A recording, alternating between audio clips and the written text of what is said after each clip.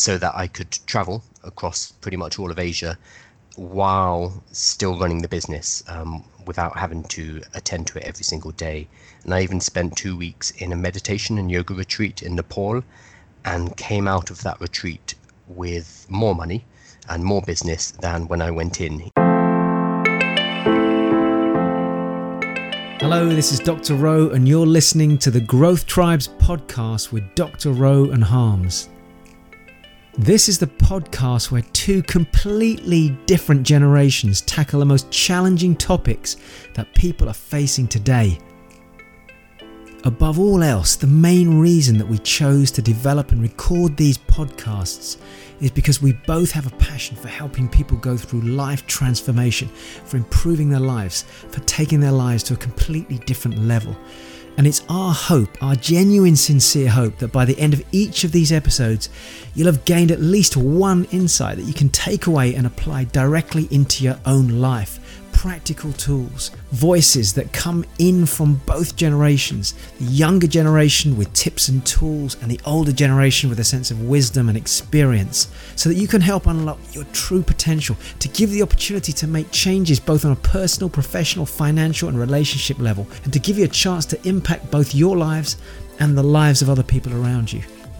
So we welcome you. Welcome to the Growth Tribes podcast. Hello and welcome to another episode of the Growth Tribes podcast. It's Harms here, and normally I would do an introduction, but I'm going to hand over to Ro today for the introduction. Hi, Ro. Hi, everybody. Thank you for that, Harms, and you'll understand why in just a moment. So, we're really recording this particular podcast right now in an incredibly upside down economic climate, health climate. People's brains, emotions, families seem to be all over the place, and there's a lot of concern. And in this current climate, the time that certainly we're recording this, people are being forced to work from home. We have literally globally had a set of rules put upon us that none of us necessarily wanted, but we understand have to be put in place in order to look after our safety. So that's led to job losses, huge reliable industries that, household names that many of us have known for years struggling, airline industries, famous people that we look up to in all sorts of entrepreneurial backgrounds, going to government and asking for payouts and wanting to stay afloat, companies with hundreds of thousands of employees and workers who literally are sat at home, although they're sat there trying to stay safe and looking after their families. At the same time, they're thinking, what the are we going to do next? What's happening? And this really boils down to one thing, and that's change. And many of you know that this is a passionate area for us, because the Growth Tribes is very much about the evolution of the human being, the human soul, and through that comes this need for change. So if you narrow this down and we focus just on change in your career, in your job, in your business. I'm a professional speaker, many of you know, listening to this, and I was looking just on my in tray yesterday and I saw an email that came in from the Professional Speakers Association, and there's a talk next week by one of the senior speakers who's talking about their business. Their career has literally just dropped through the floor as a professional speaker, because of course they're used to going out in front of audiences. And as I was reading that, I was thinking maybe they need to be listening to the podcast that we're going to record tomorrow, because today's podcast that we're talking about is really very much about giving you opportunities whilst you're in this transitional stage to look at a chance to expand and potentially increase your income and generate a revenue for you. So this impacts everybody. Every single person listening to this will have been impacted by the coronavirus and what it's done to your career, your business, or the company that you're working for. So our income is a big thing. It's a big question in people's minds right now. And the question they're asking is, what else can I do? How can I create security? How can I put something in place right now such that if I can't get back into my job, I've got an additional income? Or if I've got a career already or a business already, how can I monetize that experience and that knowledge? Because the truth is, none of us quite know what the landscape's going to look like in 3, 6, 12 months' time. So if you're a follower of the Growth Tribes, which hopefully you have been for a while, and if you're brand new and this is the first time you listen to us, welcome, then you know that one of the areas that we talk about and we love to talk about is change, as I've just mentioned. And change is for us something that you have to evolve into. You have to learn to understand it and then grow into it. So to help us go through the current change that we're going through at the moment, And to tackle this subject of what can I do, how can I create an additional income, what can I do whilst I'm at home, and maybe after this finishes, can I have something else that's going on? We have a very, very special guest to talk to you today, and probably, you know, the number one in this strategy. And I would say to you that if you're looking at online business online at the moment, if you're looking at the internet, you'll probably know there's a myriad of people talking about this. We have today Kyle Balmer. Now, I'm going to pass you back over to Harminder in a moment to introduce him a little bit more. But I've known Kyle for several years now. And when we bring a guest onto this show, one of the things that we're really keen to do is bring somebody on who has a really level head, who has a pragmatic approach to things and has a process behind what they do. And this is a mystical subject. So bear this in mind, that most people have got no idea where to start. They just don't know what to do when it comes to online business. There's a lot of crapper. There's a lot of rubbish on the internet about this. People are exaggerating how quickly something can be achieved. Do this and you'll suddenly make this in the space of 2 days. So we needed to bring somebody on that we trusted, that could get a message out to you as Growth Tribes listeners, and also start to give you some pragmatic tools and maybe a few things that you can start to work on even now whilst you're listening to this in the heart of this lockdown that we're experiencing globally. So Kyle, it's a privilege to have you here. Thank you for joining us. Thank you both. It's a privilege to be on the show as well. Very excited. I'm really excited that we've got you in. I'm going to hand over to Harminder, because Harminder has a special relationship with you, and I think it's probably appropriate that he does the formal introduction to yourself. Awesome, Ro. Thanks. Okay, so, and Ro, you may not be aware about this as well, but we've literally this week are in the process of publishing a book to help people make money during coronavirus. So what I've actually done is pull the bio from that particular book. So let me just read through that, because I asked Kyle a couple of weeks ago to write a bio for that book that we're publishing. So here it is. So, okay, discussing Kyle in a snapshot right here. So Kyle's biggest triumph is, you know, if I'm putting myself in his shoes, I've never really had a job and I'm pretty much unemployable. So that's a good, strong statement to start with. And he said, let's step back a moment. I've always been a bit rubbish working in a structured environment and being told what to do. And there's no doubt there's listeners at home nodding their head to that statement there as well. Because ultimately what Kyle says is, I've always had my own side hustles, my own businesses. And in fact, I almost got arrested for one of these ventures at the tender age of 11. So that might be a follow-up question after this bio, Kyle, because I'm not even aware of that myself. I've had some successes and failures in the world of business. I even have an MBA from a top 10 American business school. And he says it's a joke. A lot of good that's done me, considering he hasn't stepped into employment.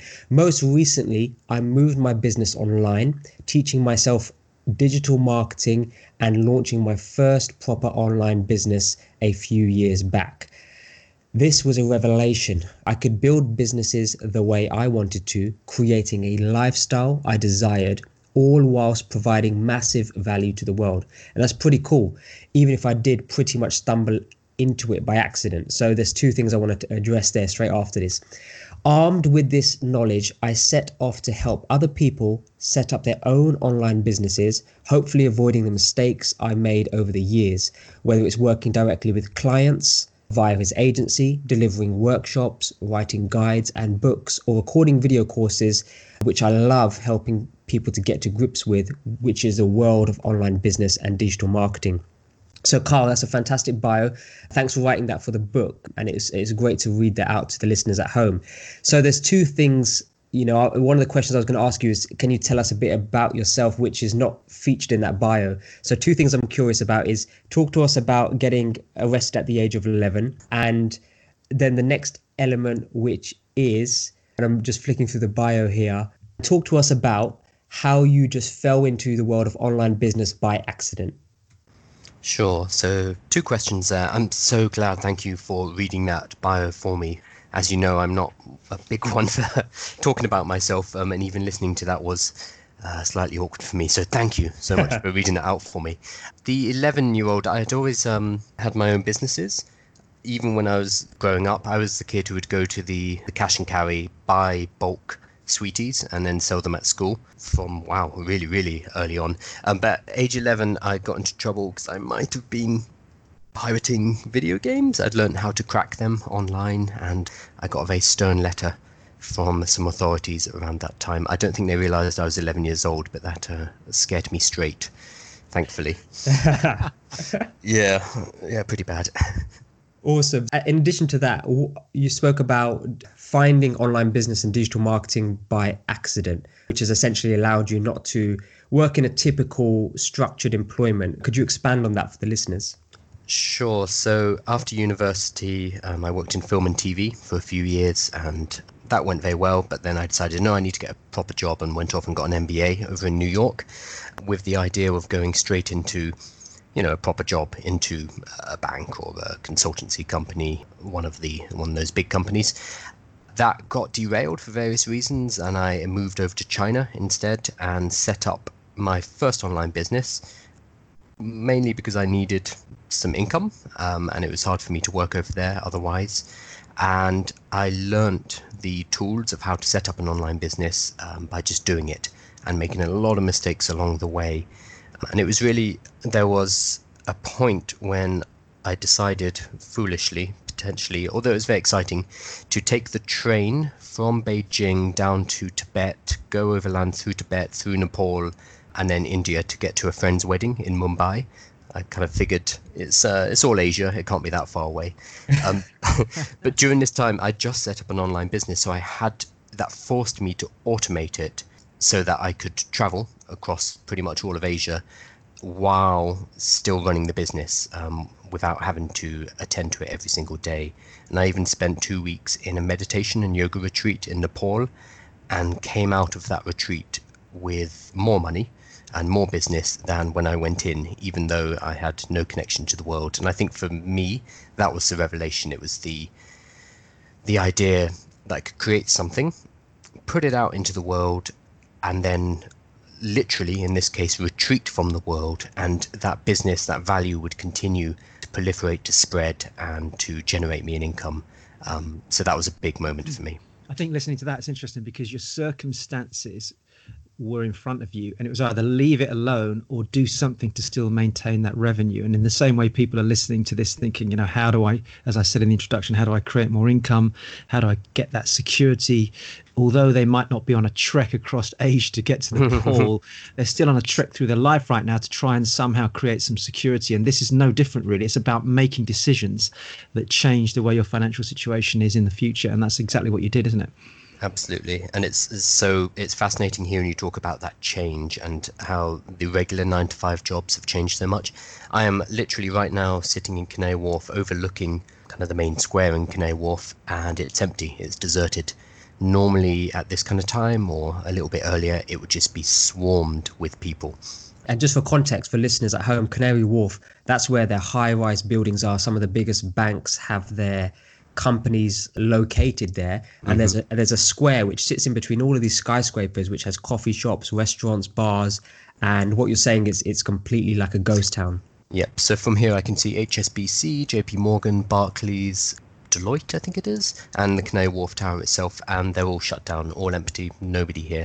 And compared to the usual swarm of people rushing to and fro, it's just such a night and day change. And just to give our listeners context, because part of the Growth Tribe's theme is this old voice, young voice, different experiences, just give us your age so that everybody knows where you're positioned on that scale between myself and Harminder, or below Harminder, age-wise. Sure, I am 34. Sorry, I had to think about that. It was my birthday back in March. So for the millennials listening, it's good for you to hear this message coming from Kyle today. And just for context, Carl, you spoke about the setting up the online business. At what age did you first stumble across that, where you said, look, I was forced to put this into place, otherwise I'd got no income? Sure. So this was my first proper, I'm calling it proper because I had dabbled before, but this was the first one to generate revenue and profit. The first business was helping people learn Chinese, how to read and write in Chinese. And I would have been 28. Yeah, around 28. Speaking of mystical, you use the word mystical about digital marketing, and how it's, as you say, it's very obtuse and obscure, and it almost seems like magic to people looking at it from the outside. I found a lot of parallels between teaching Chinese characters and teaching digital marketing and online business. Because, really? Yeah, from the outside, Chinese characters also look, totally inscrutable, totally magical. And Alien, there's no way, yeah, absolutely alien. But once you start to understand the logic and how the methodology of learning how to read and write in Chinese, it's actually a very, I won't say simple, but it's a very structured and logical system. And digital marketing is the same. But it's funny hearing that word mystical, because that was always applied to Chinese characters, to reading and writing Chinese. There you go. There's a bit of a theme for you, I think, in your life. Yeah. Taking complex subject matters, learning them, mastering them, and then rebuilding the way that they're taught in order to make them more accessible. I think that's systematic learning and teaching is something I find very appealing. It's how my brain works. Amazing. Whoa, so this is a curious question I've got for yourself. Before we actually dive into the topic of online business and setting one up, what was it like in your generation when you was approaching this topic? Because you would have lived through the emergence of online businesses, the internet. Can you put that into context for us or listeners of our generation who almost take this subject for granted as well? It's funny, isn't it? Because it must be hard for you to imagine not having any of this technology around you. But we grew up in a time when the ZX81 was the computer to have, and then it was the Commodore 64. And I can still remember writing BBC programming language at a young age. And actually, if I'd really appreciated where we are today and what people like yourself have done, Carl, I had that aptitude because I had that kind of left brain side of me. And you've known me long enough to know that as well. There's that kind of systemized logical side. Had I really appreciated it, I probably should have dived in at that stage. But I was drawn towards engineering and the construction side of the industry. And at that time, computers were being used we had these cards that you run through a machine. My mum worked for a company called ICL Computers. Everything was just massive and clunky. And the concept of going online just didn't exist. And then slowly this portal opened up and the internet opened up and the World Wide Web, and everyone was like, well, is it really going to work? And as in the the vinyl industry, with the record industry, with vinyl records, people hung on, and history shows this, people hang on to tradition. So that when the idea of a CD came out, everyone was like, that's not going to work. When the idea of online portals came up and people started to communicate via email, I remember the first emails, it was like, oh my God, you mean I don't have to write a letter? And then people were like, well, is this really going to work? And there's a period of just nobody wanted to use this online business. Everyone was just clinging to traditional business. And there was a fear-driven behavior going on where, okay, but if it does take off, what's that going to do to our business? So for many, many years, people carried on, even though we had the World Wide Web, as everyone referred to it then. Now everyone just says the internet. But back in those days, it was like the World Wide Web, and everyone talked about this. And traditional businesses just hung on to the normal trade. And some companies started to filter through. And I remember about 2000, I went to a seminar where a chap was talking about you can sell your business online. You could come up with an idea and then you could record it. And in those days, it was really clunky machinery, like a digital recording device with a tape thing. And then you'd put it into the computer. And then he said that you could actually sell that online. Everyone was like, nah, you know what? That's not going to work because people want to hold something. So they want to hold a CD. And for ages, I still remember going through this. Although we'd made a transition to where you could actually sell, because I was obviously speaking, I'd been speaking for 30 years, but we had some CD products, and we were arguing the case that no, people want to hold a CD. They want to look at the packaging, and we'd buy this packaging like software. We'd promote it online. And even though by then we could get to the point where you could sell it as an MP3, for example, nobody's going to want that, because the other challenge was there wasn't hardware to be able to allow people to listen to MP3s the way there is today. So even the process of having hardware match the online technology, the two weren't synchronized. So you might be able to create an MP3 and do something to promote your business. You might have a retail store selling clothes and you might want to do videos, but there wasn't enough people with tools in their hands to be able to press a button now and say, oh, look at this. Oh, I can buy this pair of shoes. And let me just watch this video. Oh, they look really nice. You couldn't do that. So from a traditional perspective, our view was, as the old school, people need to see it, feel it, touch it. They haven't got the equipment to watch it. So what's the point in me investing in an online type business? Because not enough people are actually able to access that information. Is that making sense? Yeah, that makes total sense. So now we've almost... Oh, we've moved ahead massively. We've moved ahead, and those kind of discussions or thoughts are just completely alien, in the sense that why would you ever doubt that something like the internet would exist? Why would you ever doubt that an online business would exist? And it's interesting because you mentioned the sense that there was a fear that people were clinging on to the old style of business. And I think we're going to observe that, even though people know how powerful it is. There's the likes of Amazon out there, the likes of eBay. But even though people know how powerful the online world is, I think there's still going to be this clinging on to the old way of doing business as we transition through this period. So I still think it's not going to evolve completely. I agree. Those that do say, actually, this is real, and do take that step to evolve, I think they will start to see this additional income coming into their life. They will start to see income providing security like no other. And that's all possible, which leads me into the first... Actually, can I just jumping on very quickly onto that? So I'd be interested to see if we can pick the subject up somewhere through the interview with Kyle, is consistency. And I don't know if it's in what you want to share with us today, Kyle, but I think that's one of the biggest challenges, is that people, it's the shiny penny syndrome. People love the idea of it, love the concept, but it's being consistent enough to make that transition over. For all the listeners listening, I've worked quite closely now for a few years with Kyle and with Harminder. And one of the things they commented on to me was that had I carried on doing what I did, I think it was 10, 12, 15 years ago, Harminder, where I started doing YouTube videos. So I started doing videos back then, but I just wasn't consistent enough. And the technology wasn't really there to do it easily. And so I stopped. And the comment that both Kyle and Harminder said is, had you carried on doing that, you'd have hundreds of thousands, if not more, followers now in that area that you were talking about then. And I didn't, because I wasn't consistent. So that was a massive learning for me as well.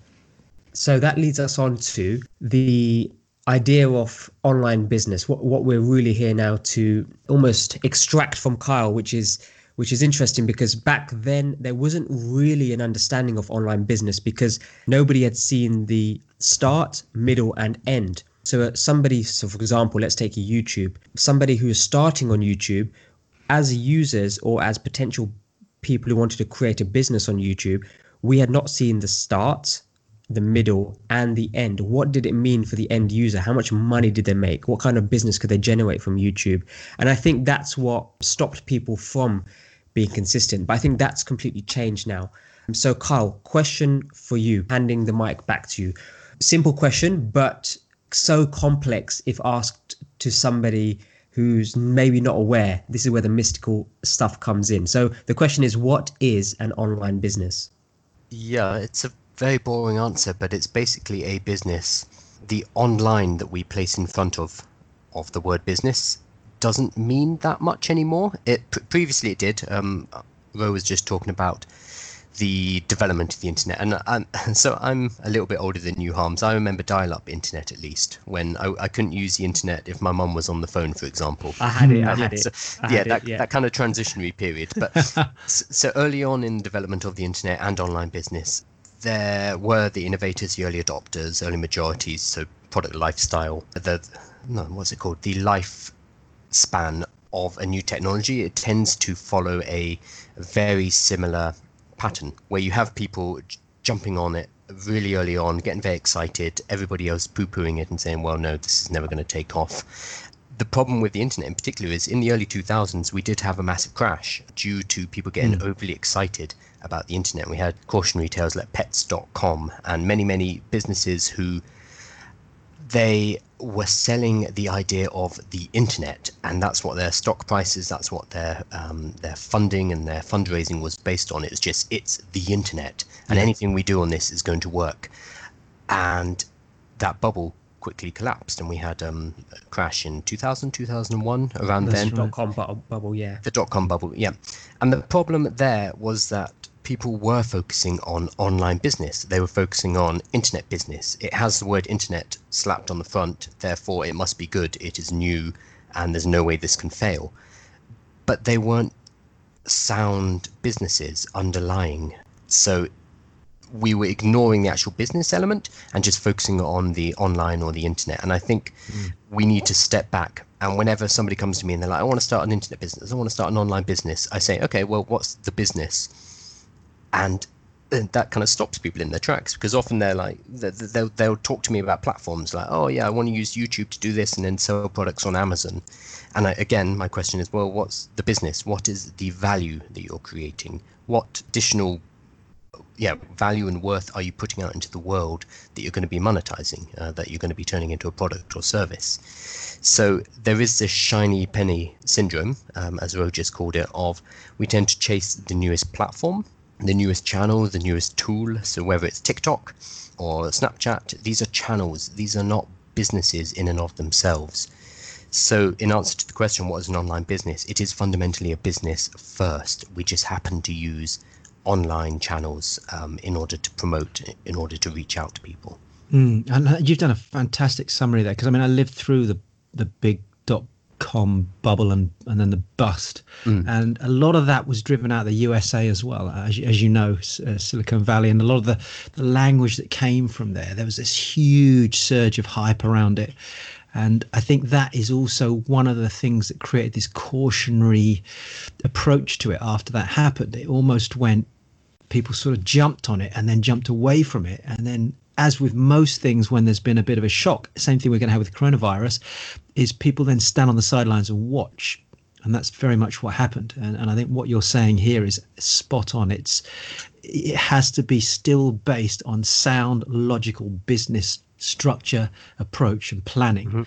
And off the back of that, it then gets taken online with what you're going to be talking about. So you could probably help us out here. What are some of the common misconceptions then that people typically have when it comes to online business? Because I hear them a lot when I'm out speaking on real estate, and people go, I've got an online business, and I say, yeah, well, we have that as well, and I've got friends that build them. And then I hear all this stuff that comes at me. What are some of the typical misconceptions?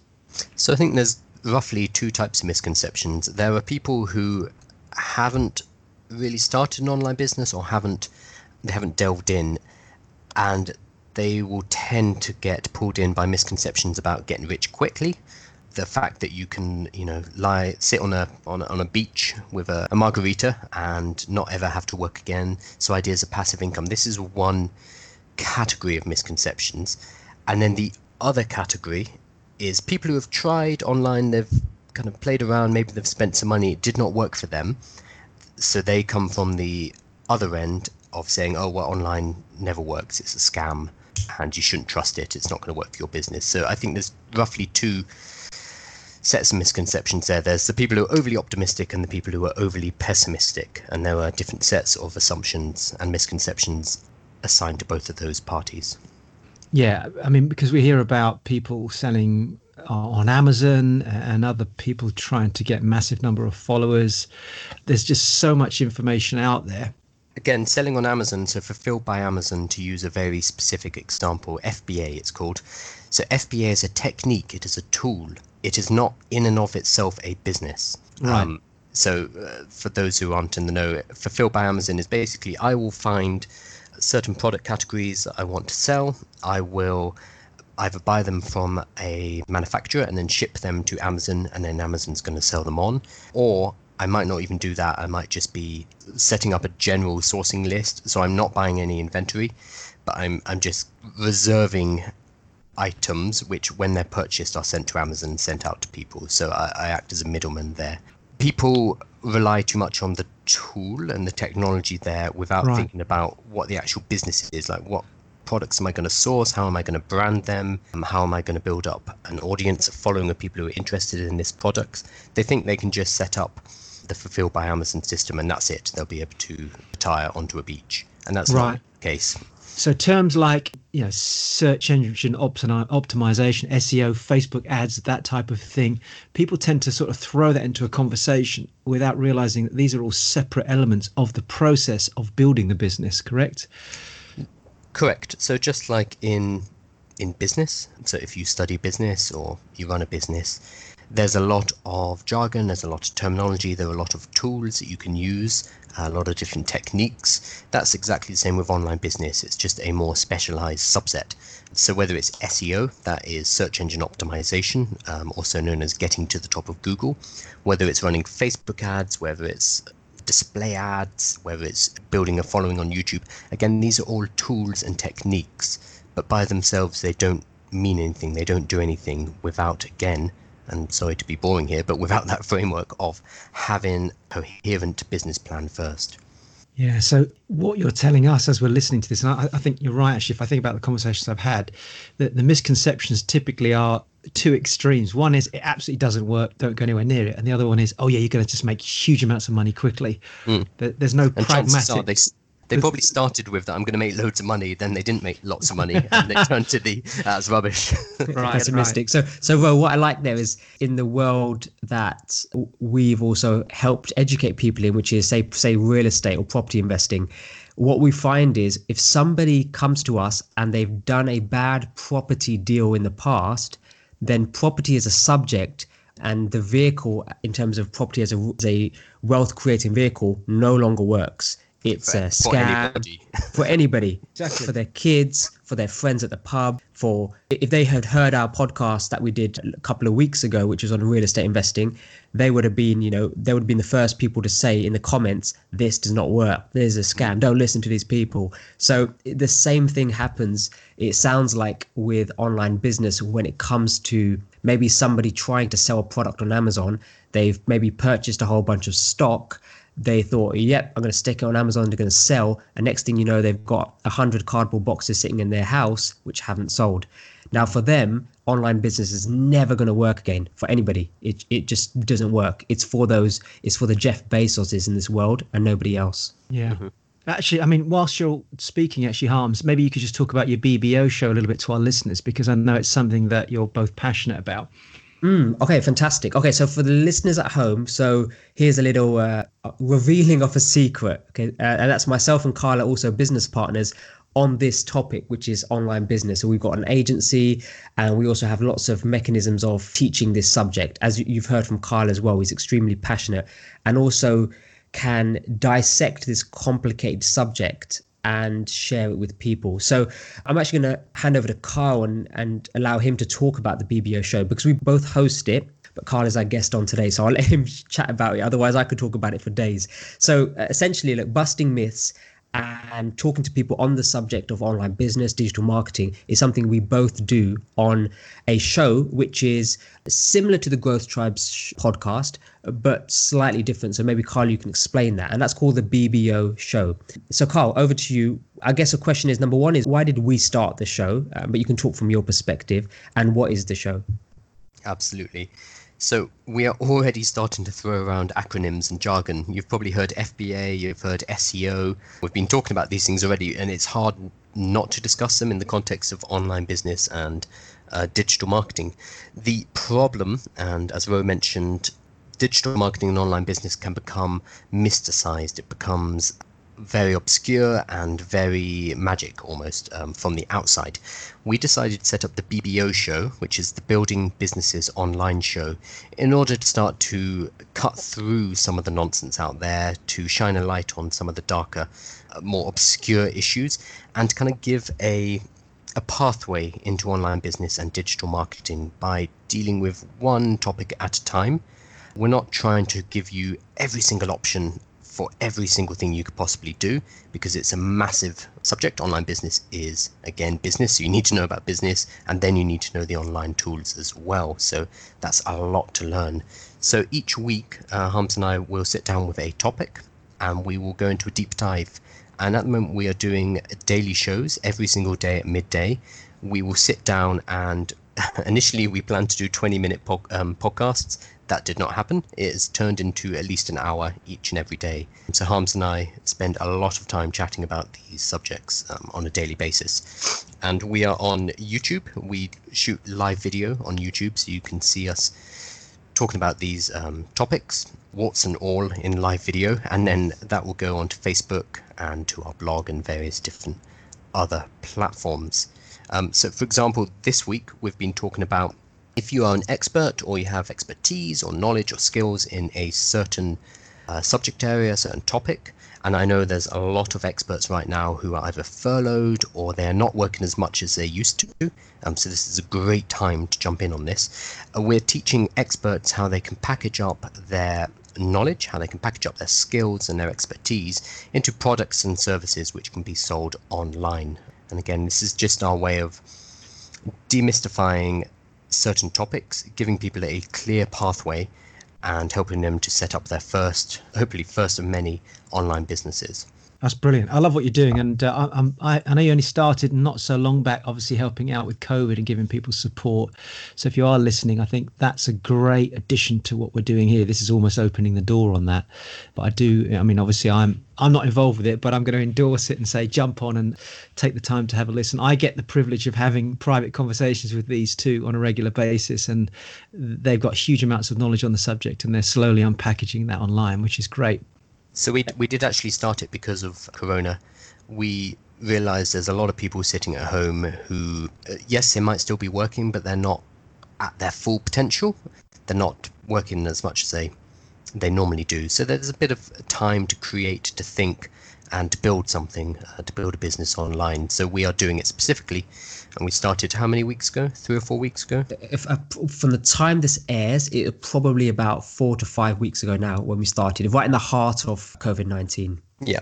I mean, yes, to give people something to work on, but also after this crisis, after these troubles we're going through now, if you can come out of this having built something, having created a product or a service or an online business, I think that you're going to be in an extremely strong position moving forward. And I think we're going to touch on the importance of online business after this particular crisis shortly in this show. I'm sure it's hard to avoid it. Absolutely. And for listeners listening, if you hang on and continue to listen to the rest of this episode, myself and Kyle have actually got a gift for you, which we're sharing with the BBO Show listeners. And BBO Show essentially stands for Building Businesses Online Show. But of course, that's a mouthful, so we've just shortened it to BBO Show. So if you ever hear that or you see that floating around the internet, especially at 12 o'clock on YouTube, then you know it's to do with building a business online. So it's fantastic. So on that note, Kyle, what are the benefits? You've mentioned that somebody's going to come out of this if having learnt this and having learnt, followed, put into action some of the things that we're speaking about, plus the things we're going to talk about on this Growth Tribes podcast show today. But what are some of the benefits that maybe you've experienced? There's going to be some general benefits, of course, for online business, but what have you personally experienced when your online business started to generate a revenue for you? I think for me personally, based on my values, it is freedom, the ability to create value, to put value out into the world, and for that to generate income over time without me having to oversee it every single day. So I did briefly talk about that trip through Asia. That's when I first realized the freedom that an online business can provide. So for me, freedom is a number one value. That's going to be different for different people, obviously. So just expand on that, because when you say, it can continue to create income, you don't necessarily have to be there to create income. Now, that may be a completely alien concept to somebody, because if somebody's typically used to exchanging time for money, i.e. I'm going to rock up, I'm going to complete this task, and I'm going to get paid for it. How does that actually work online? What is the benefit of an online business, talking around that specific point? Sure, so absolutely. I mean, a very concrete example, I look at my phone in the morning. I looked at my phone this morning and I'd made £98 overnight while I was sleeping. This is because most of my customers are in the US for one of my particular businesses, and I get little notifications each morning saying, hey, you sold this amount of product and you made this amount of money. I literally make money while I'm sleeping, which for somebody who, as you just mentioned, if you're in the paradigm of we exchange our time for money, this is quite an exciting idea that you can generate income, you can generate cash even when you're sleeping or lying on a beach. And the way this happens with online business is you create a unit of value. So whether that is an ebook, a course, maybe it's some resources, maybe it's a membership site. I mean, we can talk about the different types of products and services in great detail, but you create a unit of value and that lives online. And because it's living online and because the internet is open 24/7, people can purchase it at any time. without you having to be physically there to transact with them in any way. So it's very different to running a physical business where you have to answer the phone or you need to be in your shop in order to make a sale. So it's very liberating in that sense. And do you think somebody listening at home, say, look, the average salary in the UK at this time is anywhere between 25, depending on where you live in the country, but anywhere between £25,000 per annum to about £29,000 to £30,000 per annum. That's typically the average salary in the UK.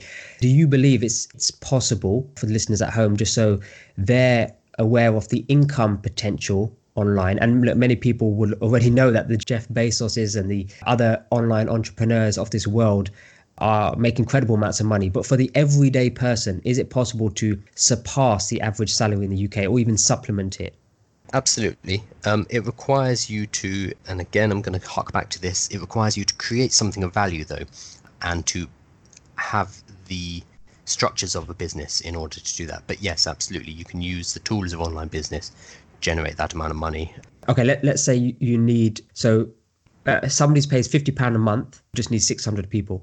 So £30,000 per annum is 600 people paying you £50 a month, as an example, which is similar to an offline gym, but there's no reason you can't create that level of value online, as an example. So Kyle, obviously I'm listening to this as a 54-year-old. Our Growth Tribes listeners range dramatically from, early teens right through into people in their 50s and 60s. For someone listening to this who's older, maybe they've been in business a long time, very traditional, got a lot of experience, a lot of knowledge in certain areas, may have had ideas, possibly wanting to write a book or digitize something.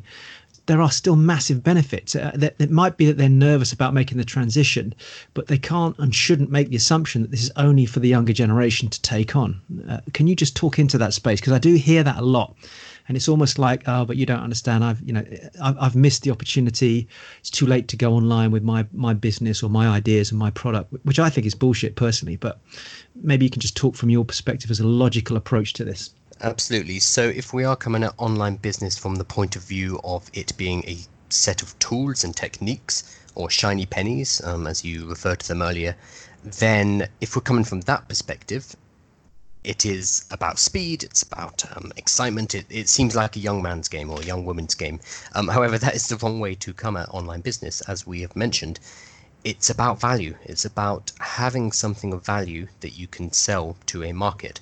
So somebody who has years and years and years of experience naturally has more value that they can package up, whether that's into a book, as you just mentioned, or some kind of online learning course, online coaching, some kind of membership site.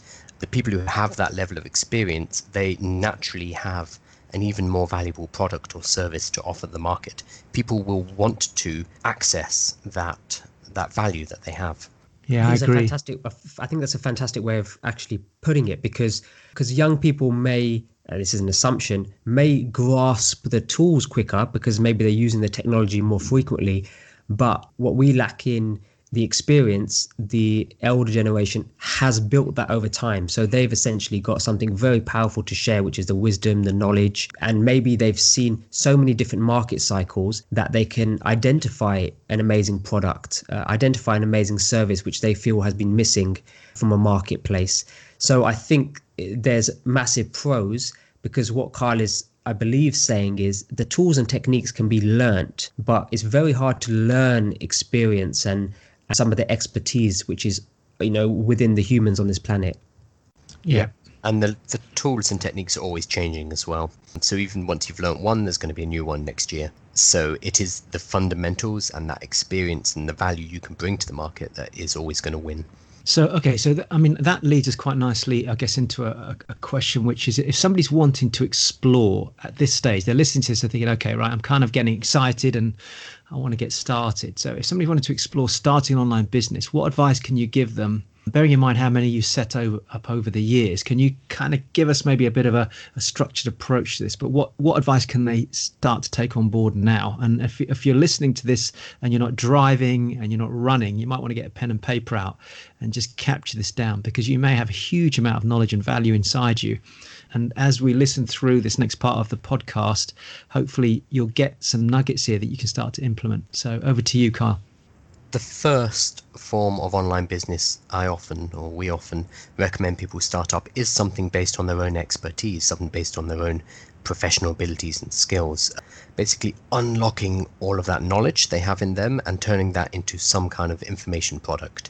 We could start straight away with e-commerce, so that is selling generally physical items, but I would argue that's more of an intermediate, more of an advanced type of online business. Whereas just unlocking the value that you already have, especially if you are an older listener and you have all of that value in you, that's going to be an easier route to market. There's a couple of technical reasons why. Basically, selling information and selling digital products means that you have basically zero overheads, and therefore the profit margins are extremely high. We tend to see 80 to 90% profit margins on information-based digital products, whereas if you are selling physical products, it's going to be a much lower profit margin, which means there's less margin for error as well, and it's easier to go bust. Right, so physical products versus information. Information can be updated, it can be adjusted and then reconfigured or re-recorded, can't it? So there's more flexibility there.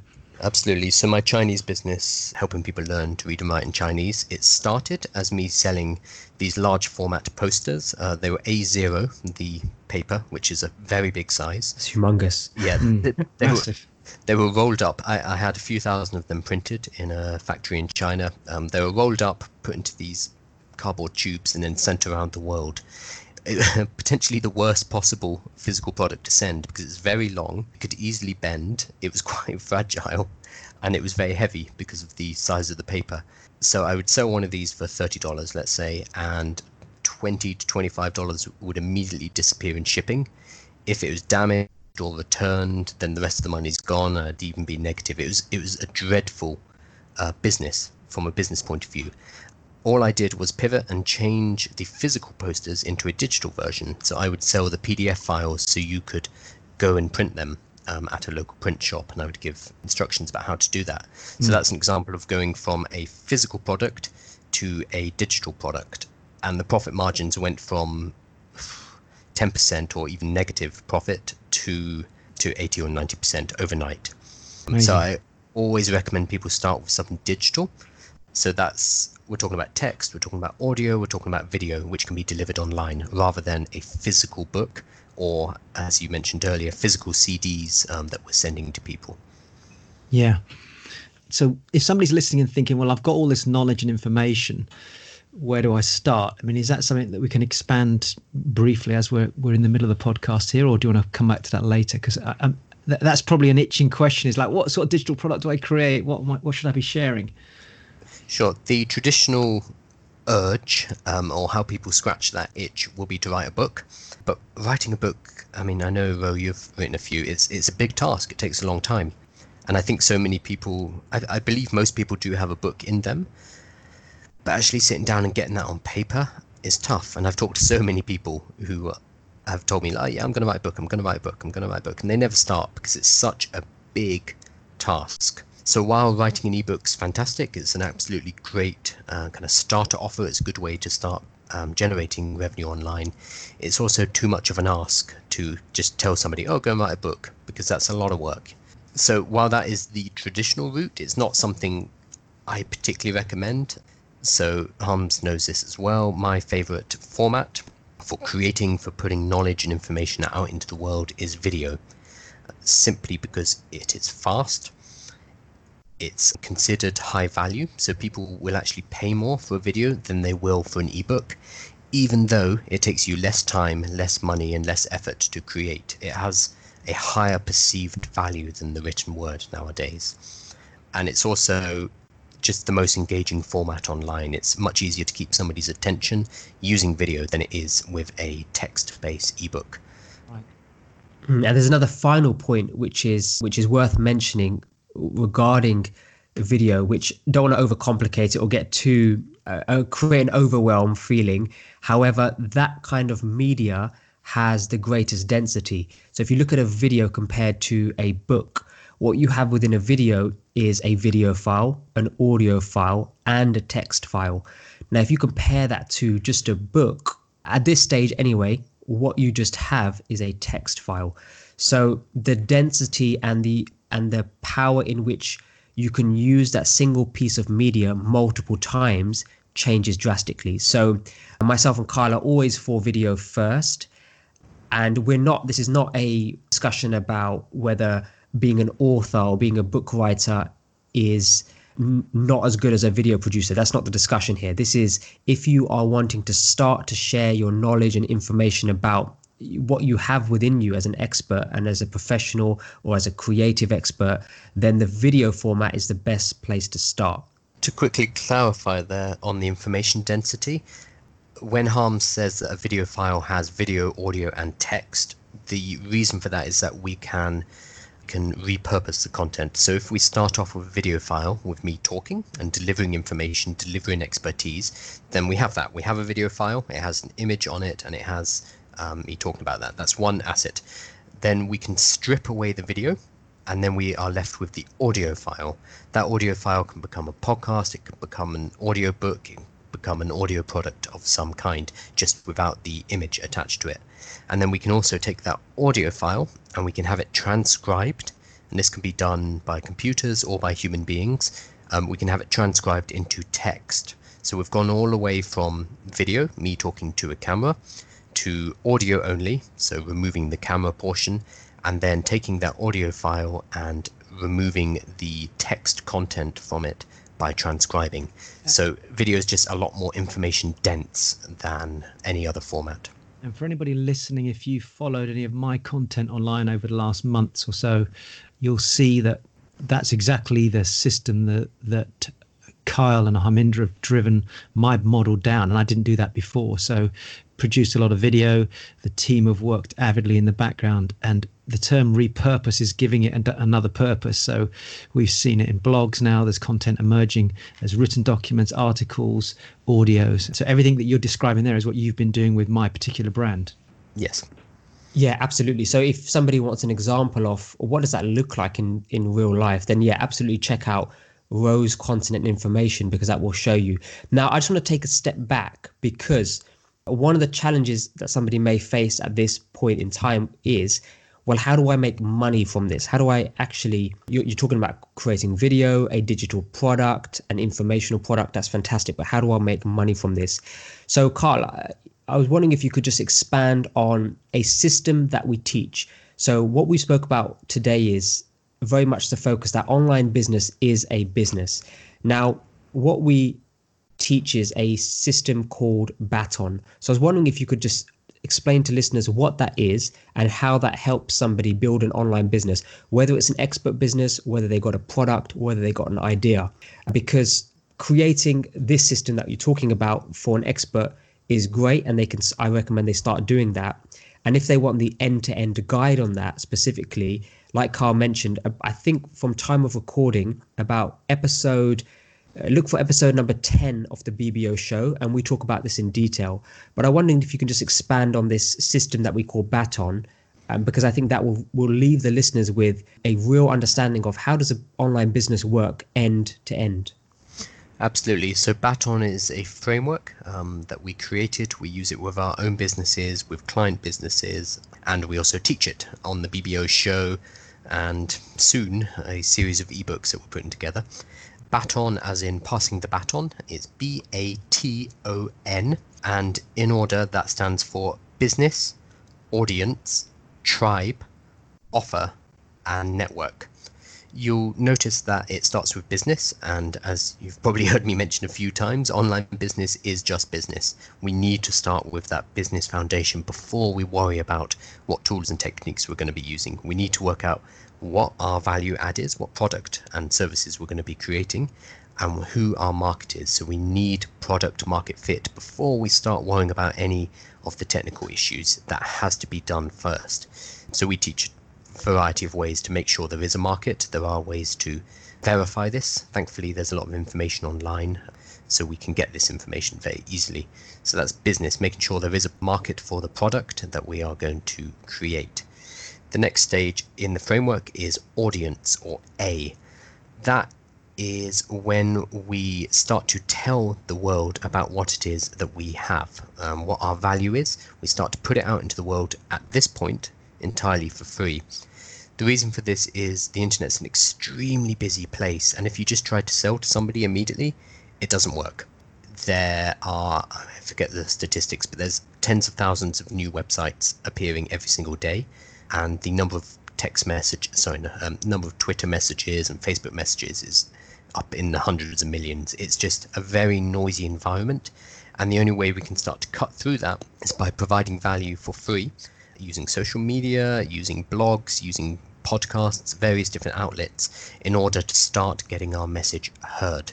So just to press a pause there, this area audience, we have to spend a lot of time with clients on, because the urge is, like you mentioned, is to go directly and start to sell. So the first interaction, say you've got a new idea, the first interaction typically, and I'd be interested to know what your thoughts here, Ro, in what you perceived traditional businesses to do, where the instinct is, I've got an idea, I've got the product ready, now I'm going to sell it to the marketplace immediately. Now, what we're saying is, look, don't sell it to the marketplace immediately. First, create an audience, attract an audience's attention around your idea, your topic. And the technique Kyle is mentioning is to start to produce free, valuable information and content in order to attract that audience's attention, in order to cut through the noise out there.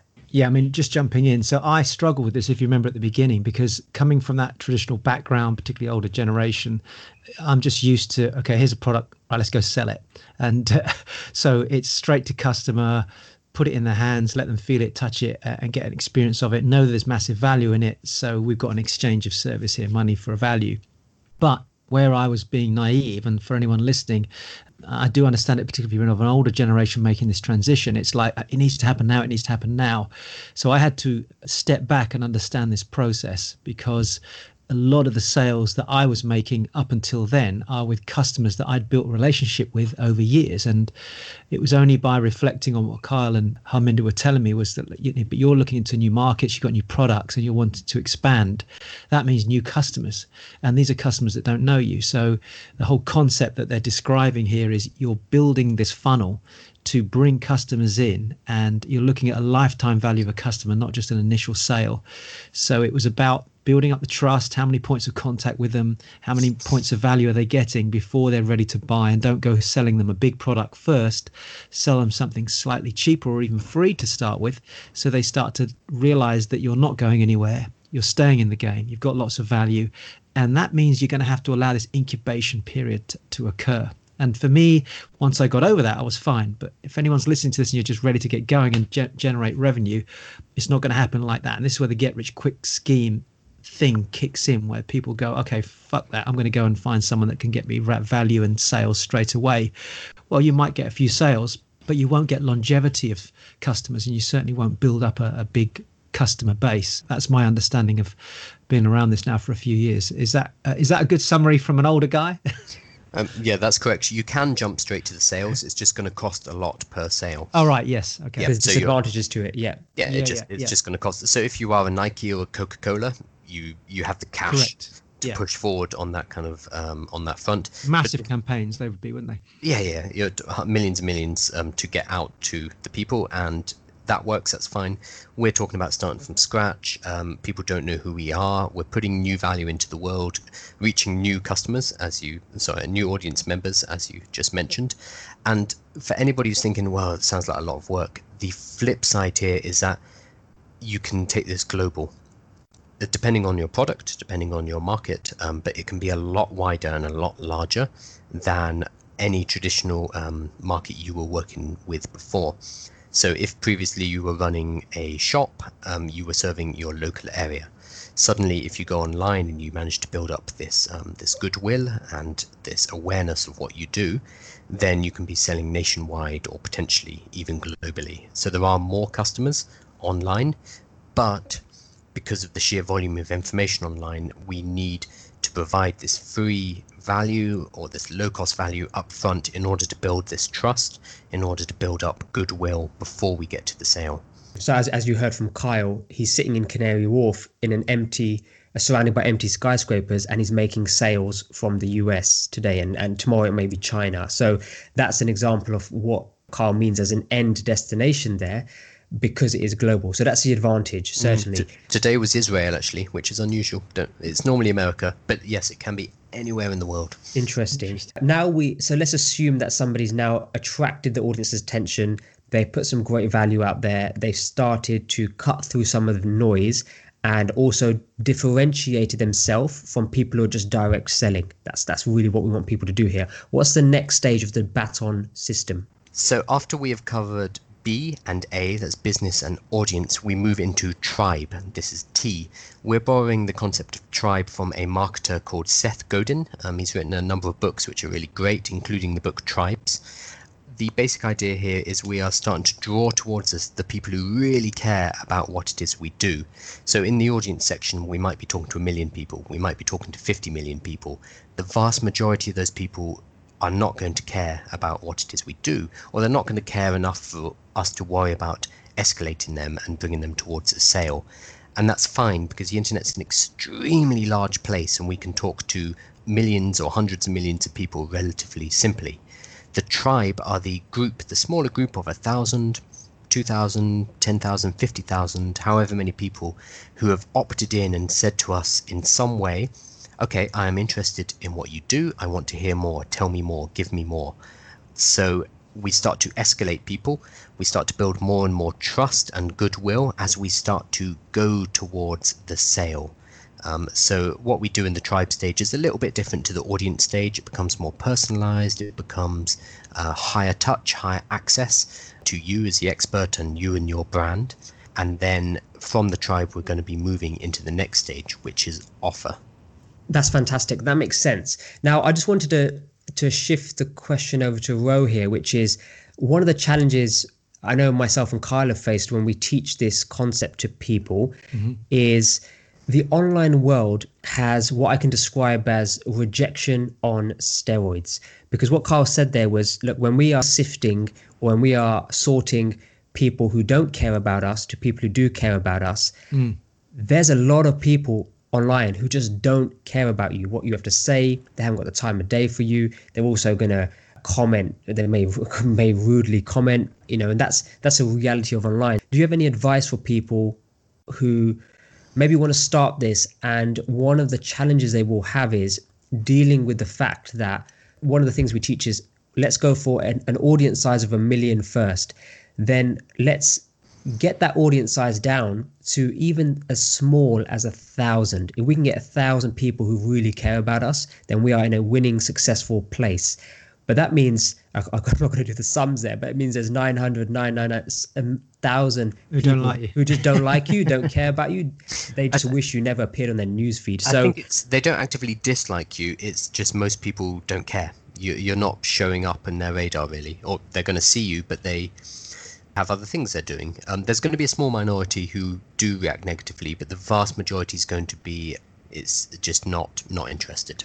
Correct. But from a psychological point, say for example, I'm excited, I'm putting out my free content and I've been doing this for months and nobody cares. So it's just dealing with that, because Ro, you mentioned the word consistency, and one of the things that you're going to have to battle through is this moment. So just wondering if you can share into that space, which is what I'm calling rejection on steroids. It might be softer than a hard no, but it's still there. I'm reading a book on trading at the moment, and the book is actually focused on psychology, and it talks about it doesn't matter how many technical tools you have, how many strategies, how many indicators you use when you're trading the markets. Most people look and try and expand their knowledge to have so many tools. They're not going to fail, but the market does what the market wants to do. The main challenge people have is their fear of failure, their fear of loss, their fear of rejection in business. But in the stock market, it's being rejected by the stock market. So you can translate that across every business. Here, my experience has been as a professional speaker, but also now going online for several years, is that you do get comments. We get it on Facebook. We get people make little snidey comments. You get these internet trolls that will troll around and look for stuff and then make a comment on what you're saying. If you talk to 1,000 people, there is statistically going to be a percentage of people that, as Carl said, are indifferent. There'll be another percentage of people that are sat there on their phones because you're in front of them as an audience, but they're trying to pick up on something that's happening at home. You translate that to the world out there where people are on their phones, in the cars, on a train station, waiting for a train, sat at home, sat in the lounge, at work, and you're popping up there with your content, be it free, for example, to start with. They might watch it for a couple of minutes and duck out. They might watch it for 10 minutes. You'd be lucky if they watch it for 10 minutes. And they're going to comment. If they like it, great. If they don't, great. One thing that I learned years ago from Dr. Wayne Dyer is if you're standing in front of an audience, if there's people in the audience that really dislike you, great. That's their problem. If there's people in the audience that really like you, great. That's their problem. You just have to accept that we're in the business of sharing, and not everybody relates to your subject, to your tonality, to your personality, to your nature, to your look, to the feel of you as a person. And that's why business is what it is around the world. Some businesses thrive because of one individual. Other businesses thrive because although the individual running the business isn't particularly likable, the product is amazing. And I guess your skill is to develop an approach to, first of all, be resilient to the rejection, accept that it's part of doing business, and allow yourself to just get the message out there. And as you said already, Harminder, work on the basis of statistics. I mean, I've asked the question before, and the team look after my social media accounts, and I can see it growing. I can see the number of followers growing. And occasionally I'll say, oh, I noticed it's flattened off for a bit, and then it's suddenly gone up again. And they'll say, yeah, but that's just the nature of how it is. Don't get worried about it, Ro. Just keep doing what you're doing. And if enough people start to share it, there's a trigger effect. There's this tipping point where more and more people are sharing your product, your service, your value out there. So the main thing I would say is just get over yourself. That would be it. Yeah. And then firing back to Carl, which is, if somebody takes what you've said at the introduction of Tribe and what Rose said there, ultimately what we're looking for, and just let me know if you agree with this, we're trying to get rid of the people who don't care, and we want to narrow down those people who do care about what we're talking about. That's essentially what we're looking for in the Tribe section. Correct. So we're going from that 1 million people in the audience section to about 1,000 people. We're asking people to opt in or to self-select in some way. And there's many technical ways we could do this, and that's beyond the scope of this call for sure. But the point is that they are coming into this smaller, safer space where you are able to communicate with them more freely, to offer more value, whether that's products, services, and to escalate them to a sale. If you were just to take that sale to 1 million people, one, it's going to cost a lot of money to do so because you'd have to advertise, and two, you're going to get even more angry rejection. So what we're doing is just filtering out the people who don't care and the people who are negative towards us, and then focusing on the people who do care and are interested in what we do. And it makes selling, which we're moving on to next, extremely easy at this point. Okay, fantastic. So talk to us about the selling part of the Baton model. Yep. Baton, the fourth part, so business, audience, tribe, and offer. We are moving into sales when we move into offer. And one of the most powerful tools in online business and offline business, arguably, is the sales funnel. It's the ability to escalate people from a low-cost product to a medium cost, to a core product, to a premium offer. And this is much easier to do online because we have so much information about what people have purchased. We can see purchase histories, for example, and we can use that to tailor our marketing to almost on an individual basis to escalate people up this value chain. It's important to start with low-cost offers because, again, online is very busy and we need to win that trust. We've been winning that trust using free content, both in the audience section and in Tribe. But now when we're asking people to open their wallet for the first time for let's say a £5 checklist or a £5 resource pack, this is where we really need to over-deliver and get people on board with paying for our goods. And in terms of what we're offering, there are so many different things. Talked about ebooks previously. This is the kind of thing we cover in BBO's show because really there are, countless types of different products. It could be physical, it could be service-based, it could be digital products. We personally prefer to work with digital products because, as I said, the profit margins are huge Delivery logistics is extremely simple. There's no warehousing, no inventory, no shipping, no fulfillment, nothing like that. It's just people decide to purchase and they receive their good. So we tend to suggest you start here with offers, but you could start to integrate in, Amazon sales or physical goods, or your consultancy work, for example, depending on what your business model is. But this is where we start to make the sale in offer, after we've already built up all of this goodwill and trust in ourselves and our brand. Just on that note, Kyle, I know for me, when you sat down with, and I'll use me as an example, but people listening will have different backgrounds, experiences. One of the challenges in my mind was, what am I offering? Because I had such a broad offering of tools, and a lot of my stuff ranges from audio products through to ebook stroke video content, and it's knowing what to position first. Are there any guidelines there? Because I'm sure if anyone's listening who's in a younger generation, you might be thinking, well, what could I offer? Whereas you might be sitting listening to 40, 45, 50, you've been in your profession, your business for a while, and you're thinking, oh my God, I've got a shitload of stuff here. Where do I start? Are there any pointers on that to simplify and narrow down so that we're not too much of a jack of all trades right up front? Absolutely. So we actually set this up in the business section of Baton, like early on, where we're deciding what is the value we're going to be providing. So generally, I mean, this is a bit of a blanket statement, but generally with a business, we are trying to solve somebody's problem. Maybe they want to lose weight. Maybe they want to earn more money. Maybe whatever it is, that they have a problem, and as a business, we can help them to solve that problem. Yeah. If it is an expert business, for example, we use our expertise to guide people through their particular problem, through ebooks, through courses, through consulting sessions, etc., etc. If we are selling them products, then that product will also solve that problem. So in the business section of Baton, we really drill down and define what that problem is and how it is we're going to solve that problem for this group of people, for this market. And this should be the core, the spine of the content we're putting out in the audience section, the content we're putting out in the tribe section, and then the offer is going to be a logical extension of that. The products that we sell are going to be a logical extension of, okay, how do you solve this problem? So as long as you have that question answered in the business section of our framework, it's relatively simple to work out what the products are. Yeah.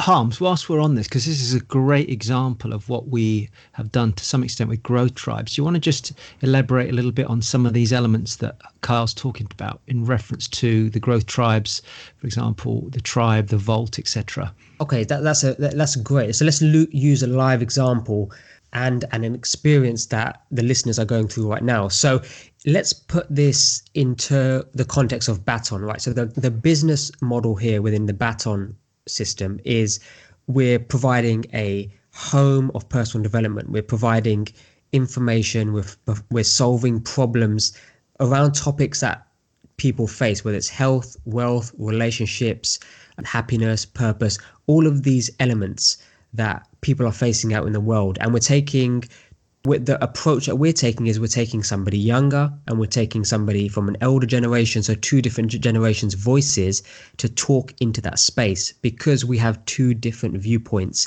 And by doing that, we can talk to two different audiences that both understand us.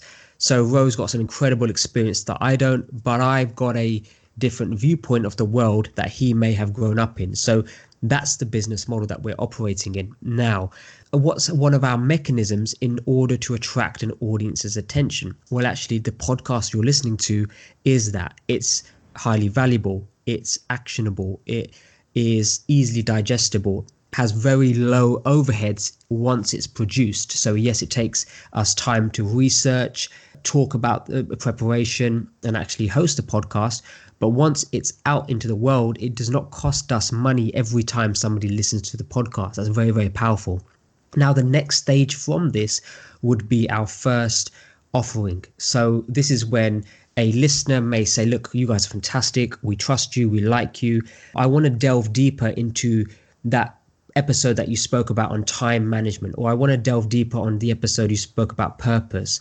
Well, to help solve that problem and to serve you as a customer, we have the next level on our online business value ladder as such, which is a digital course, which is maybe a 6-part, 5-part, 7-part video series, which Zero has put together to help guide you through that program.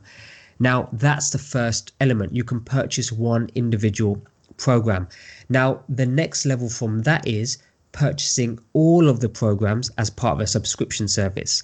So that subscription service is £27 a month, and you're going to have access to the Growth Tribes Vault. And this vault is everything from purpose, time management, values, making money via real estate, understanding how to communicate with impact, everything you will need in your life to just become a greater, better person and to solve some of the challenges you may face right now. That's the space to be. And what comes alongside that is a private Facebook group with like-minded people. So hopefully that makes sense to the listener. If you're thinking, I've got some products, I've got an expert, I've got an expert business, I've got some information that I would like to share, think about, you could even use a very similar model that we're using within the Growth Tribes ecosystem to help structure and develop your own product in that realm. So hopefully that makes sense. Would that be a typical value ladder in an online business world? Absolutely, yeah. That's a purely digital ladder as well, which we like. I do want to jump in and talk about the fact that some people might be listening to this thinking, well, why haven't they talked about setting up a website or doing SEO or any of these technical... So we have touched on a lot of these subjects, but the answer here is that there are so many technical aspects we could have talked about, and we don't want to talk about these on purpose. So we want to give you this framework that we're working through now, the Business Audience Tribe Offer Network, so that you can start to think about what value and what business you can bring online. And we just gave you an example of a real business. Your structure may look like that, or it may not. It's going to depend entirely on what value you're creating and which market you are serving. So yes, Harms, I would say that's a very classic online business structure we've just displayed, you've just talked about, but that's not necessarily going to be what's going to work for everybody else. Absolutely. So that's a great question, Ro, and hopefully that makes sense by using that example. And one of the final advantages I just wanted to mention as part of the concept of having a digital product and leveraging the online world and creating your product online is something which is almost glaring us in the face with the coronavirus and the COVID-19 situation, is that we can now move away and we can still make sales without an over-reliance of a face-to-face interaction. So that's a big one, because that's, if you can learn these tools that Carl is talking about today, you can then pivot into a direction where your business is hedged against anything like this again. And it may not be the last time. We don't know how long this is going to go on for. There may be peaks, and there may be times where we can leave the house, times where we have to remain at home in almost monthly basis. We genuinely don't know until it's announced. So learning this early on will remove the over-reliance of face-to-face. What's your opinion on that, Ro? Because a lot of the revenue you generated and a lot of the business you've done in terms of interventional coaching, speaking to audiences of 300,000 people audiences, and that's all done face-to-face. What's your thoughts on that? I think it's something that we're, particularly the older generation, are going to have to accept, that we're old school, handshake, which right now doesn't happen at all, and meeting somebody and being able to, particularly in the world I'm in, is being close up and seeing them whilst I'm coaching, working with them, mentoring them, reading their face, getting a sense of what they do. But equally, as Carl experienced recently, he came on to the Growth Tribes and we did a coaching session. We just did one this week with somebody else, where we do these live coaching sessions with people. The internet gives us the ability now, the biggest challenge, and I'd be interested to see if both of you agree with this, is that people have this hang up. They'll do a selfie on their phone, but they won't go on the phone and allow themselves to be filmed, videoed, or sit in front of a camera and do something for the internet, for an online product. They seem to struggle with that. And I think what this has done, this current situation with COVID, it's forced people into the realm of, okay, let me get in front of the camera, let me speak. And I'm watching, it's quite interesting because I'm watching live presentations where people are either on Zoom or there's a property Facebook group where I've been watching a few of the trainers and speakers presenting. And it's quite interesting because people are sat on their couches, they're sat back, chilled out, their faces overgrown with hair or whatever. The whole idea of it has to look perfect, you have to look perfect and be perfect in this space. I think that's changed as a result of this situation with COVID. I'm seeing some major celebrities that we're used to seeing out there, polished, out on TV, doing some cracking stuff online now. Now, I know that's slightly different to what we're talking about, but what I mean is that the barrier that was there before, the psychological barrier about getting on and doing something digitally, recording something or videoing something, is slowly being stripped away. And I think what that will do is it will open up people to the opportunity, but also to be receptive to saying, okay, I can create something. I can sit down with this microphone in front of me and talk in a certain way. And this is where communicating with impact comes in so importantly, is learning the structure of how to present, how to get your message across clearly, as Kyle's done today. And at the same time, knowing what amount of value to give so that product is the appropriate product for that part of the funnel. Now, I'll talk back into the space and ask Kyle this question, because my challenge at the beginning, Kyle, was giving almost too much value too soon, wasn't it? So it was producing too much at an early stage, and then we had to step back and say, well, hold on a minute, some of this content is value content that should be sold at a higher price. So for those of you listening, you've got to get over yourself and say, okay, business is changing. I can do stuff online. I can coach. I can talk to clients. I can interact. I can produce something. And it might be that product that I'm producing gives a certain value to a certain point, but you have to accept that. Whereas my block was, no, but I need to make sure they can do this, and need to make sure they can do this. And Kyle and Harminder were saying to me, that's correct. But that you've got to look at when, at what stage. If this was real business, they might have come into the shop 5 times to look at the garment before buying it. They might have tried it on 2 times. They might have taken a picture. You might have helped them fit the garment. And then they've gone away. And on the 6th or 7th time they decided to buy it. That's no different to this business. We're giving them lots of free content, building up the value to a point when they're ready to buy. I don't know if I've summarized that correctly, but that's kind of my take on that. I don't know if I answered your question. I kind of went off on a tangent there. So yeah, interesting to hear Carl's thoughts on that. That's exactly right. I talked much earlier in the episode about how people tend to rush off and write an ebook or write a book. Yeah. People tend to want to over-deliver or create something of massive value right up front. Value is incredibly important. You absolutely should. But that value needs to be consumable by the people who are tuning in for the first time. Like you say, I might browse the shop a handful of times. I'm not going to immediately book into a fitting for a suit. That's too much commitment initially. So we want the first touch points with audience members and even tribe members, and even into our sales. We need them to be smaller goods or smaller content pieces which can be consumed, and they are immediately actionable. If you deliver a full 300-page book to somebody as a freebie in exchange for their email, what's going to happen to that book? It's going to sit on their telephone or sit on their computer, and it's not going to get read. We need something which allows people to access the value, to consume that value, and to then be drawn along to these more in-depth versions that you've been delivering. Yeah, makes sense. Fantastic. So the next element, final element of the baton system, after we've offered, what would that be, Kyle? Sure. So once we've worked out a profitable, so not just revenue generating, but a profitable structure based on business, audience, tribe, and offer, once we know we can get people into that funnel, get people into that framework and generate a profit from it, then and only then will we start to scale up. And that's what N is. N stands for network. In our lessons, we talk about different ways you can scale, whether that's bringing more people into the funnel, so more new people, or selling more goods and more services to the same people within the funnel. They're the 2 basic ways to scale up.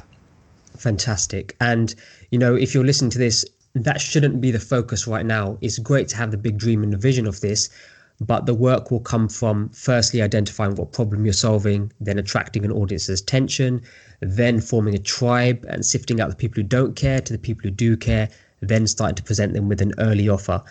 Now, that's fantastic. So I think if listeners at home thinking, okay, how do I approach an online business? I would say that's the system to have locked into your mind. If you write the words baton down, business, audience, tribe, offer, network, if you can put an idea into that system, that is how you create an online business. And within each of those elements or those components will be the tools and techniques. But you only worry about those tools and techniques once you know exactly the process. You don't go and do 5 techniques at one time. You would start with one and experiment. Would you agree with that, Kyle?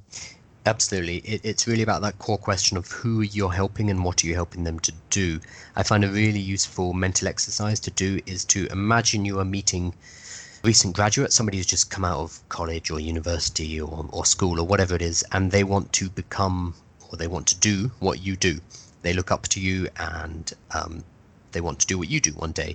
If you sat down with them for a coffee for an hour and you kind of outlined step by step how they would do that, depending on what your expertise is, depending on what your knowledge or skills are, this is going to be a different discussion, obviously.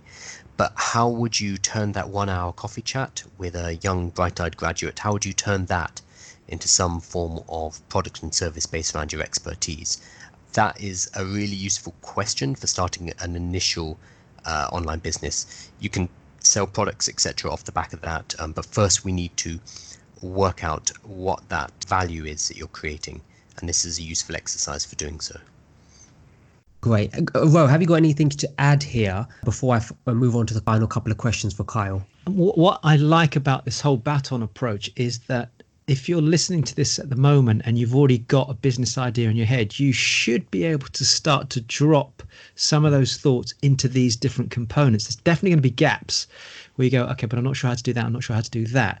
I suspect, Kyle, I've been through this process and heard you talk about it many times, both in front of an audience, but also to me when I first sat down with you both.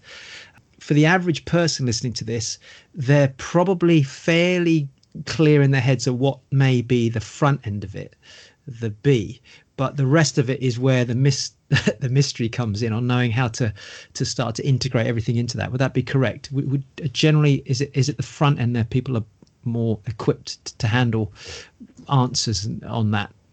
So I think a lot of people might believe they've nailed down the front end, but under scrutiny or rigorous inspection, often there are holes there. And right, ultimately, that's the part that needs to be nailed down. The rest of it, getting your message out, getting people to care about your message, making sales, that's important. And that's, yes, where we do the mystical online stuff. But if you haven't nailed down the business part, if you haven't nailed down your market and your product, it doesn't matter how fancy your tools are, you won't be able to build a business. So yes, a lot of people might think, yep, I know what the business is, but you need to have that backed up. And you don't know if a business idea is going to work until it makes contact with the customer for the first time. Right.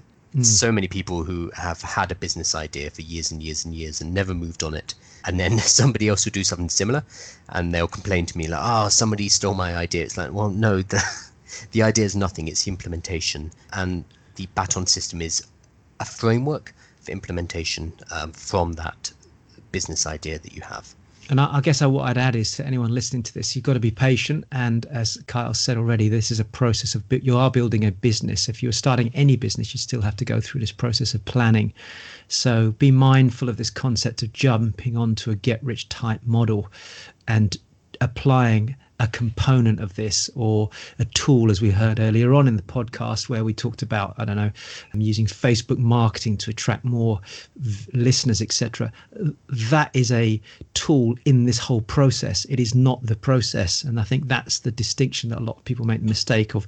They see something online, they think, oh, great, that's how I'm going to get my business going.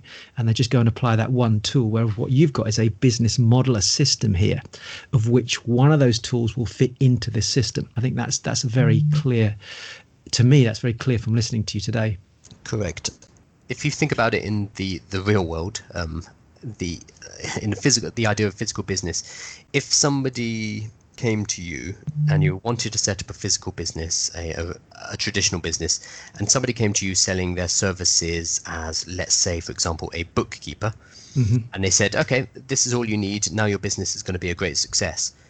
You'd think, well, no, that's crazy. It's just a bookkeeper. What's my business? I know no other components of what it is I'm going to be producing or selling, or who I'm going to be selling it to. A bookkeeper is a tool, an extremely useful tool, but just a tool. It's not the whole business. We tend to mix up the process and the tools in online business, whereas we don't do that in traditional business. We know the demarcation a lot more.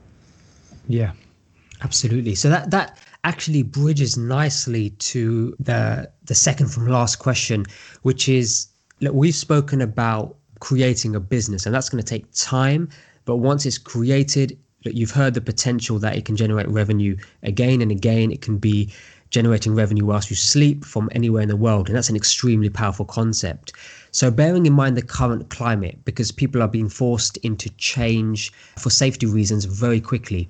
And one side is creating a business, and that's going to take some time, but it's going to feed you. It's going to produce cash like a business.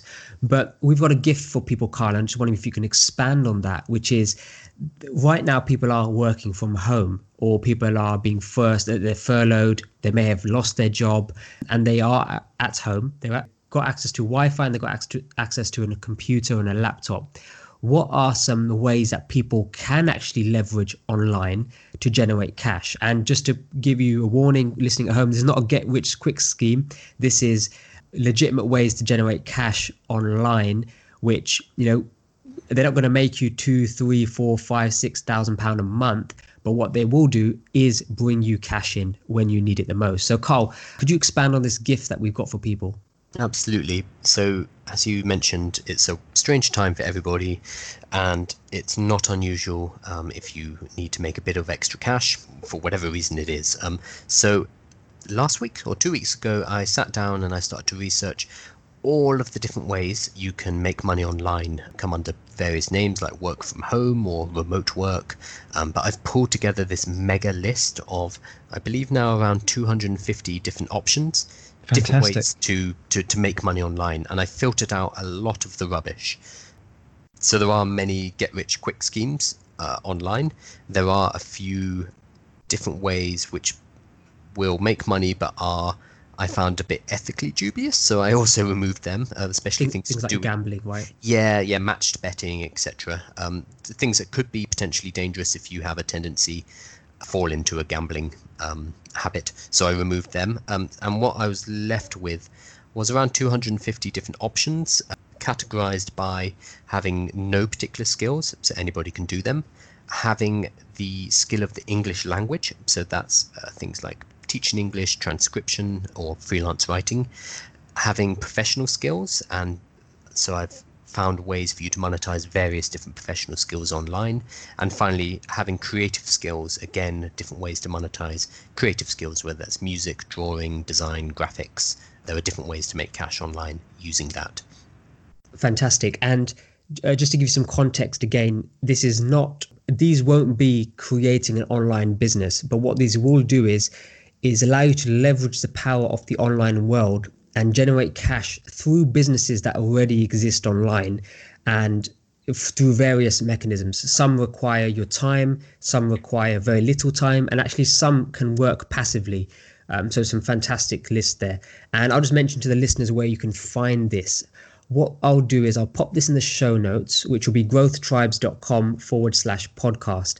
And on the show notes will be 2 links for you to get this list or get access to these items. And it'll be readily available after you listen to this podcast. So number 1 is the link will take you to a website directory. So there's a website link, and it's got a directory of all of these items which we put together. Now, if you prefer a bit of explanation around all of those items, then we've just published a extremely low cost, I mean, it's probably a couple of dollars, ebook, which is a guide which actually talks about those 4 categories in a bit more detail: no skill, English language, professional skill, and creative skill, and then gives you the top websites within each category to start exploring. So you've got a website link where there's a directory, but also you're going to have an ebook available if you would like to read a bit of a description of each category, because we give you a bit of guidance there as well. So that's 2 places to find that gift of 250 different ways to generate income online from home via your laptop. and they'll both be in the show notes at growthtribes.com/podcast. That's fantastic. Really, I mean, much appreciated that that's being shared here, and it's literally hot off the press. So it's perfect timing for people, as we are going to be in lockdown for weeks, if not months, still ahead. Certainly, in those of you listening, depending on what country you're in. One of the things that we do when we're wrapping up our podcast is we always, either if it's myself and Harminder, like to offer some suggestions to our listeners, Kyle, but if we have a guest, in which we have obviously today with yourself, it's to say to our guest, are there any specific actions that you'd suggest that someone could take now who's interested in starting an online business? And also, do you have any final messages that you'd like to share with our listeners? Yeah, I know this is a tricky time for people, but I'm hoping now that some of us, not all of us obviously, but some of us have some extra time to create, I'm hoping that we can come out of this with a different perspective on life, hopefully a more caring one towards one another, but also there are increasingly arguments for not going back into the daily 9 to 5, whether it's starting your own business or working from home and still retaining a job, or starting an online business. There are different things you can be exploring during this time, which means when we do return to the everyday, there can be adjustments that can be made. So I'm optimistically hopeful about what's going to happen after this whole lockdown. An online business, obviously I'm biased, it's one pathway that you could explore, but I'm hoping, even if this is of no interest to you, that you are looking at different things, different methods and different ways to structure your life moving forward, which do allow you to spend more time, at home with your kids, doing what you like, following passions. I think that would be a really positive outcome of this whole really horrible situation. And in terms of people wanting to start their business, what things could they be doing now as actions at this stage? Absolutely. I think the first thing is working out what value it is that you can offer to the world. What is it that you can create which is going to help people? I think that is the starting point. So rather than me giving you a list of technical things that you should be looking into or skills that you should be learning, it's the core is going to be that deep dive of what value can I create, what value can I put out there that's going to make the world better, which, yes, I will be turning into a product, but it has to start from that place of value first. That's great. And I think that's something that's come out a lot from the whole of this interview with you is if someone can understand what they've got inside them and start to think about how that could be packaged up. I mean, if you're listening to this and you've been in business for 5, 10, 15, 20 years, you'll know the typical questions, the typical challenges, the typical problems, and the things that you've had to solve. So reverse engineer that and think about what you would need to offer in terms of value to help people solve those problems. I think that's a good starting point for anyone listening. It's going to be the same questions again and again and again. You've answered them, dozens or hundreds of times. So creating a more permanent version of that answer, whether it's a book, whether it's a course, it's a very simple way to produce a product. Yeah, absolutely. So look, thank you so much. I'm going to hand you back to Harminder because he always does a nice wrap on our podcast. But on a personal level, I'm really glad we got you on today because it is definitely a subject that people need to hear. I think you've given us a nice level approach to this, given us an indication of what's achievable, but you haven't oversold it. But at the same time, you've made people realize that it is a practical approach that they can do in a logical way as long as they're prepared to stay in the game and start creating value. And thank you for your free offerings as well. And I know we're going to have a load of stuff in the show notes. So Kyle, much appreciated. Thank you. Thanks for having me. Amazing. Thank you. So today you've heard from Kyle, someone in his 20s who traveled from China to Nepal in the craziest way possible whilst making more money from his online business. So that's a one extreme of what is possible with an online business. And Kyle has shared with us what an online business is. He's busted some myths about it. He shared with us a system called the Baton System framework in which you can apply any online business, which is amazing.